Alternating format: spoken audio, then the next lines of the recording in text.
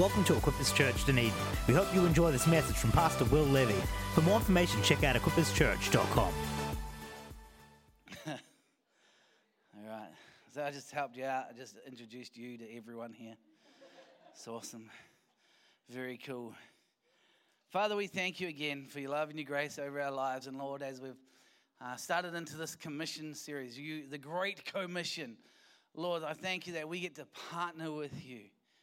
Lord, we are co-laborers in Christ. And Lord, tonight, just in these few moments as we share and as we talk, Lord, I pray, Holy Spirit, you would empower every single person. May, Lord, every weight that holds us down be ripped off us, stripped off us. Lord, every insecurity, every fear be ripped off and stripped off. Lord, tonight as we walk into this place, may we walk out differently, Lord, knowing who you are as our Lord and Savior and the power that lives in us, Lord. And so thank you, Jesus, tonight for all that you're doing. We and amen, because you got to make it. I can't pray without making it official by saying amen at the end. All right. Welcome to church tonight. If this is your first time here, it's great to have you here, and make sure you grab that chocolate, hand that stuff back, and go and get a cookie. Alice would love to meet you as well. And but this is our 5 p.m. 5 p.m. sometimes is a little bit more relaxed, but a whole lot more energy. Is that okay? Yeah. And so I felt like there was a little bit of tiredness in the room because I was tired. And so I thought, I've got to shift gear in my own self. And so don't worry, over the next 25 minutes, we're going to go somewhere, and I really believe that God's going to move. Is that cool? Awesome. Hey, we started this series called the Commission. Where's that little airplane? Oh, Pastor Will, there we go. Commissioned. Aren't you glad we fly in different airplanes now? I don't know, but cool graphic. I'm not sure. We've been commissioned by God. In Matthew chapter 28, verses 18 onwards, or is Matthew 8? No, it's Matthew 28, 18. There we go. It says, Jesus came and told his disciples, I've been given all authority in heaven and on earth. Therefore go and make disciples of all the nations, baptizing them in the name of the Father, the Son, and of the Holy Spirit. This is about we've been commissioned to go. And I shared a couple of weeks ago, because we had Pastor Jordan, then rewind from that, we had Pastor Jesper, and rewind for that, we started the series. Nothing like starting a series and have 2 guest ministries just to break up the series already. But we just want to remind you, we've been commissioned, and what I was sharing about in that first message was in 1 Corinthians chapter 12, verses 4 through 7. It says there are different kinds of spiritual gifts, but the same Holy Spirit, or the same Spirit, is the source of them all. There are different kinds of service, but we serve the same Lord. God works in different ways, but it's the same God who does the work in all of us. A spiritual gift is given to each of us so we can help each other. So we've been, and that whole concept about how God puts something on us or he commissions us was all about the weight and the honor and the authority. And we talked about how God charges us. Can you remember? Remember how you go to a wedding and there's always those too many toasts? But everyone says, can we charge our glasses? And you have to pour in your grape juice and then charge your glass, and then when there's a toast, you toast the bride and the groom because out of honor. But you charge, there's that whole concept of charging, and God's charged us. He's charged us. He's commissioned us to go into our world. But I like the whole Matthew 18, and it's awesome. It says to go and make disciples. That's good, but what is a disciple? If we've been charged, if we've been given honor and we've been given weight to go and do something, to go and make, and there's this title here called disciple. I don't know about you. Have you ever been charged with going and make morning tea for someone? And you're like, okay, morning tea, what is it? Hey, have you ever been given the opportunity to go and make dinner for someone? I had a friend years ago who her job was, her parents rang her up and said, hey, can you please put the roast chicken in the oven? She's like, I can do that. And so they gave her the authority to do it, and they got home and they looked in the oven and there was like this little white stuff melted in the dish around the chicken. And they're like, what is that? And then the chicken was still in the plastic wrapping when she put the chicken in the oven. So sometimes we've got to know a little bit about what we've been charged to do. You know what I mean? It's like, so anyway, the great thing about it is she learned from her mistakes and never got asked to, next time she took off the outside. But God's charged us, God says to go and make disciples. I want to, and Desiree talked about it really, really well this morning. If you missed the message, get it on Spotify. But I just want to expand, continue to grow in this thought around what is a disciple. Because as Desiree was talking this morning, she's like, we've got to demystify this. We think, because naturally I think, when I think of what is a disciple, I think, well, it's the very person closest to Jesus and is like Jesus. It's like, well, that's something I can never achieve. That's well out there. I don't think that's an easy thing. Sometimes, I don't know about you, but I feel like a disciple is such a big word. I mean, I can't even spell it on the computer. It always comes up with a red line. I have to click on it 100 times. But it's a challenging word. But so like whenever you don't know anything, what do? You read your Bible. And then you Google it. Right. You Google where the scriptures are in the Bible that talk about this thing. I've got your back. Well, I went to Wikipedia. It's always semi-reliable. Anyway. It came up with a good definition here. In Christianity, a disciple primarily refers to a dedicated follower of Jesus. This term is found in the New Testament only in the Gospels and in Acts. In the ancient world, a disciple is a follower or an adherent of a teacher. Discipleship is not the same as being a student in the modern sense. A disciple in the ancient biblical world actively imitates both the life and the teaching of the master. It was a deliberate apprenticeship, which made the fully formed disciple a living copy of the master. That's a good definition. It's a helpful definition. Because have you ever heard in the Bible rabbi or the words teacher?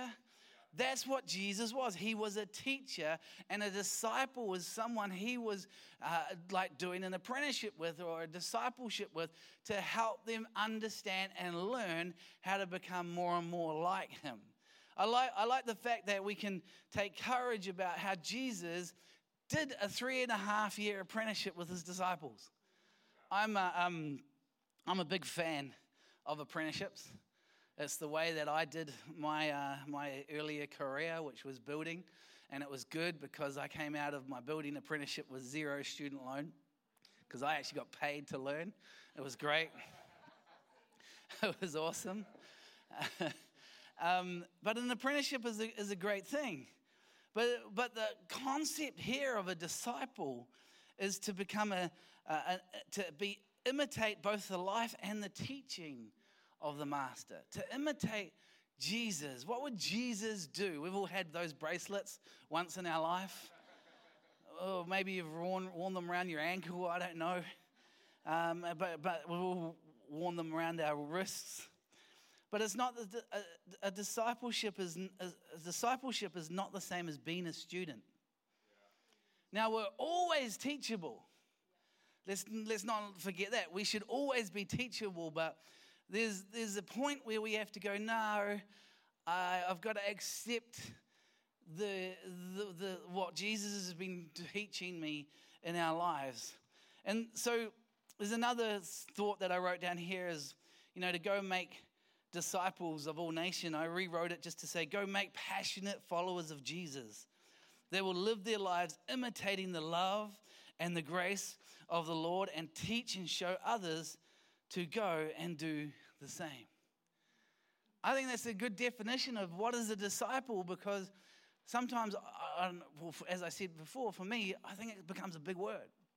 It becomes a challenge. It's like, man, that's almost like trying to be Jesus. A disciple is not to be Jesus. A disciple is to imitate both the life and the teaching of the master. Now, as I shared earlier, I did do a building apprenticeship. And for those who've been around in the church for a little while now, you would have heard some of my testimony about my building apprenticeship. My building apprenticeship was, I loved building, but I didn't love learning the way that I learned. My boss was quite a strong boss and quite a hard boss to work for. I always had to be on time. And, that's not a bad thing, right? But, man, I knew about it if I was late. I always had to work hard. There's no such thing as walking around the building site. You had to walk, skip, run, or jump. There was no like walking. I went, let's go over here, measure this. No, it's run. Run over there and get it. Or go to the van. Can you run to the van and get this tool out of it or something like that? It was always working hard. My boss was always, don't waste materials. Measure twice, cut once. And especially when it comes to some things. No, we won't go there, but there was a time where I may have destroyed around $2,500 of materials and unintentionally because I did something wrong. He taught me how to value and materials, but also, and some guys who helped me out build a house a couple of years back now, they'll know this was don't waste the skip space. You know, you get a skip and it's just there and, it's easy, just throw stuff in and then a little stick goes this way and another stick goes that way and suddenly you've created a tent and then you're building stuff on top of it and you've got this whole area under there that could be filled up. No, my boss taught me how to stack a skip. We had to put in brick by brick. And we had to put rubbish in like that because, we paid $400 for a skip, whether it was full or empty. So we stacked that thing up tight, and there was times where I'd fill up the skip. He made me go and pull all the rubbish out again and restack it into the skip. My boss was a hard boss. If I did something wrong, he would definitely, without fail, take joy and pleasure of ripping me out. He'd be like, you idiot. I did say to someone earlier, I'm going to find it hard not to swear in this message. Around this illustration. He'd give me such a hard time. He would mock me. He would just laugh at me for being a Christian, all this sort of stuff. And every single day without fail, I would turn up and I'd learn my apprenticeship. And then the thing is, I finished my apprenticeship and I started working for another boss. And my boss one day came up to me and he gave me a set of plans. And he said, here's the address, here's the plans, and here's an apprentice. Go and build this house. I was like, yes. Someone's put authority. Someone's put weight behind me. Someone's charged me with going to do something. Someone's commissioned me to go and do something. And so, man, we got there and we were getting the site set up and got my apprentice there. I was like, hey, can you go and get this out of the van, please? Run! You flipping idiot. And so he'd run, he'd come back and all that, and we'd do the building. And I would treat him exactly the same way my boss treated me as being an apprentice. And I remember one time we were in a rugby club, and obviously you live in the same community. One guy came up to me and he knew that my apprentice. He's like, why are you such a dick to your apprentice? I thought I could go there. That's about the level we can get to. And I was like, what do you mean? He's like, he came and talked to me. He's like, he hates working with you. I was like, why? He just needs to harden up. He needs to just suck it up. Oh, that's how I learned. Come on, everyone. That's the building apprenticeship, isn't it? And I realized really quickly that I'd put on and I'd imitated, and I was following an example that I didn't really want to follow. And, in life, what happens, though, is those things can stick with us. How you've been brought up, how you've learned something, what your parents have been like, all learn, and they put stuff in us. But is that what would Jesus do? If we have been called to be commissioned and to make disciples of Jesus, then how are we imitating the life of our Master Jesus? And I want to encourage you tonight, don't be like me. Don't be like me in how I imitated my boss. And I've learned a whole lot through that, and I'm still learning a whole lot through it, and I'm not perfect by any means. And I'm working at it even in my family, figuring stuff out. But I want to encourage you to be a disciple and a follower of Jesus. Is that okay? Good. Awesome. I just got 4 points tonight about what a disciple or a follower of Jesus is. Are you okay with this? Good. Right. 4 points. We're out. Getting hungry. Number one, the first thing a disciple is they're not perfect, but they're clean. A disciple is not perfect, but they're clean. I'll explain that in a minute. The second one is they will make mistakes, but will learn from them. Third one is they will reproduce themselves again and again and again. And the fourth one is they will seek the Lord and His examples. So if we get through them all, you can just fill in the blanks. The first one is they are not perfect, but they are clean. See, Jesus, a follower of Jesus, it doesn't have to be perfect, but you do have to be clean. And what I mean by that is, let's read out of Psalm 32, verses 1 through 5, out of the New Living Translation. It says this: "Oh, what joy for those whose disobedience is forgiven, whose sin is put out of sight. Yes, what joy for those whose records the Lord has cleaned of guilt, whose lives are lived in complete honesty.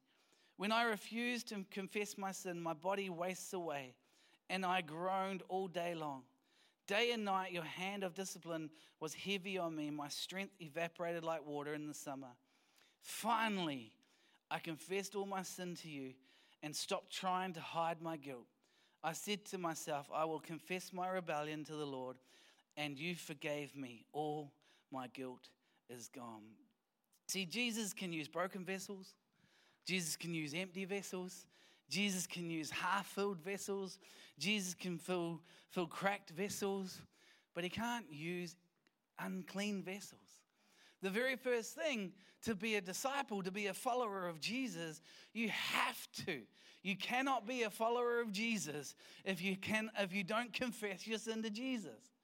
And it's a great thing. It's what He died for on the cross. It's the very acknowledgement. The Bible says if we believe in our heart and confess with our mouth that Jesus Christ is Lord, He is faithful and just to forgive us of all of our unrighteousness, our past, our present, and our future sin. Amen? Isn't that a good thing?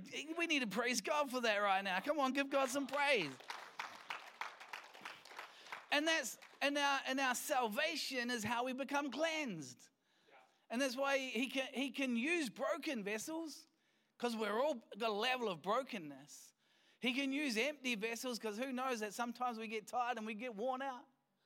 And we're like, oh, I don't know how I'm going to face Monday after 4 nights of red frogging, 298,000 pancakes, whatever it was that they made, not they ate. Maybe we're tired, worn out. Jesus put scriptures out of Matthew 11. If you're tired, worn out, come to Him. So it's okay to be broken. It's okay to be empty. It's okay to be half full. It's okay to have cracks, because we all have them. But you cannot be unclean.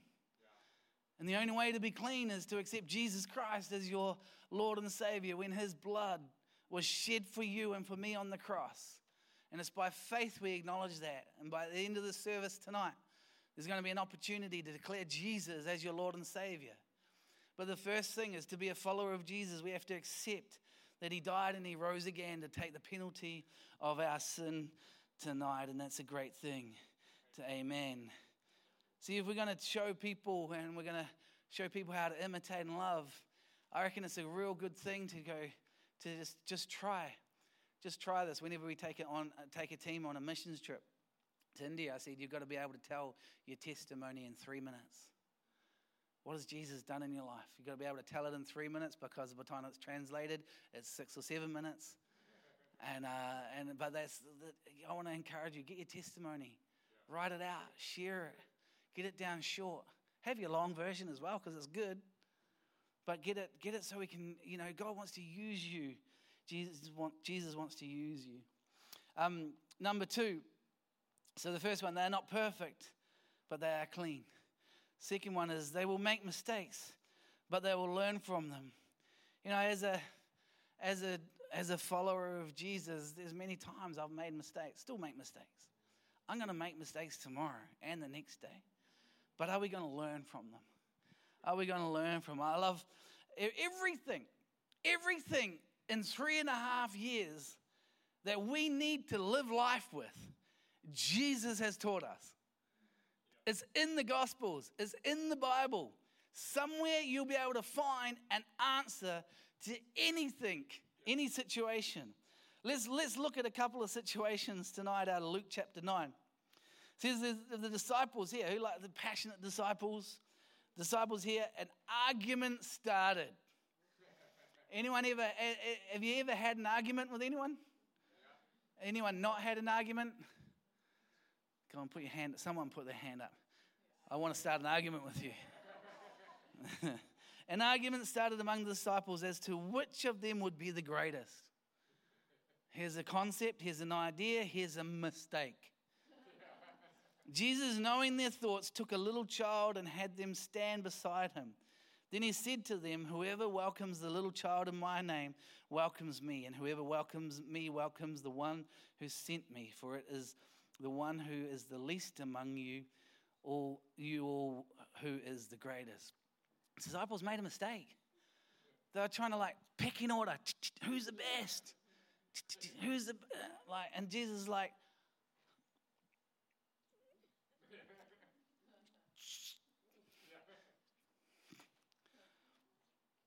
this is how it is in the kingdom. Whoever welcomes a little child welcomes me. And they had to think about it. They had to work through it. They had to change their idea. They had to change their way of thinking. Another example, just a few more verses down, it says, as the time approached for him to be taken up to heaven, Jesus resolutely set out for Jerusalem, and he sent a message on ahead who went into a Samaritan village to get things ready for him. But the people there did not welcome him because he was heading for Jerusalem. This is because Samaritans in Jerusalem, they didn't get on.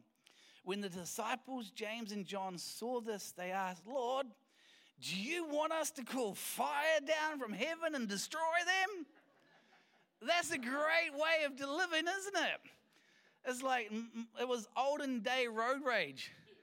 It was something, it was like, hold on, something's gone wrong. Hold on, they haven't accepted Jesus. Let's call down fire. Let's destroy these guys. Let's burn them. And Jesus, hold on. Shh. Jesus turned around and rebuked them. See, a disciple, a follower of Jesus is going to make mistakes. But Jesus allows us to make those mistakes. But as long as we go to him for the answers, as we go to look to him for what he's doing. Everything. There's so many examples in the Bible. You take even out of John 11 and with the great story of Lazarus here. Lord, Martha said to Jesus, if you had been here, my brother would not have died. But I know that even now God will give you whatever you ask. Jesus said to her, your brother will rise again. Martha answered, I know he will rise again in the resurrection at the last day. She's thinking in eternity. Jesus said to her, I am the resurrection. He said, I am the resurrection of the life. The one who believes in me will live even though they die, and he calls out Lazarus, come out of the tomb. A moment in our lives where we think something is impossible, that Jesus is there, but we think that it's not going to come through. There's moments in our lives where we feel like we're emotionally depleted. The situation has no hope, but Jesus comes through in it, and he says this is to give glory to God. Jesus allows us to learn and to make mistakes and to go on the journey with him, and he teaches us through everything. As a follower, a disciple of Jesus, we've got to allow people to make mistakes. Allow people to stuff up. Allow people, if they're not on time, don't rip them out. If they're doing a task or they're doing something, let's figure out how to do it. Let's figure out how to love people and work with people through stuff. We'll all make mistakes, but will we run after Jesus? Will we let him? Can we imitate Jesus? Can we replicate who he is in our life? This is why I can now understand. I think it's Matthew 11:11. I might be wrong, but it says, even greater things you will do. Why? Because we're there to imitate the glory of God. We're to imitate what would Jesus do in this situation. Someone's getting bullied at school. Well, what would Jesus do? Oh, well, let's read the story of the Good Samaritan. He would take time. He would go along. He would help them out. He would say, come and have lunch with me. He would welcome them into their lives. In the Bible, there will always be an answer for how we should respond as a disciple, make a follower of Jesus. Thank you for listening to this message recorded live at Equippers Church, Dunedin. We pray that it blessed you. For more information, please check out equipperschurch.com.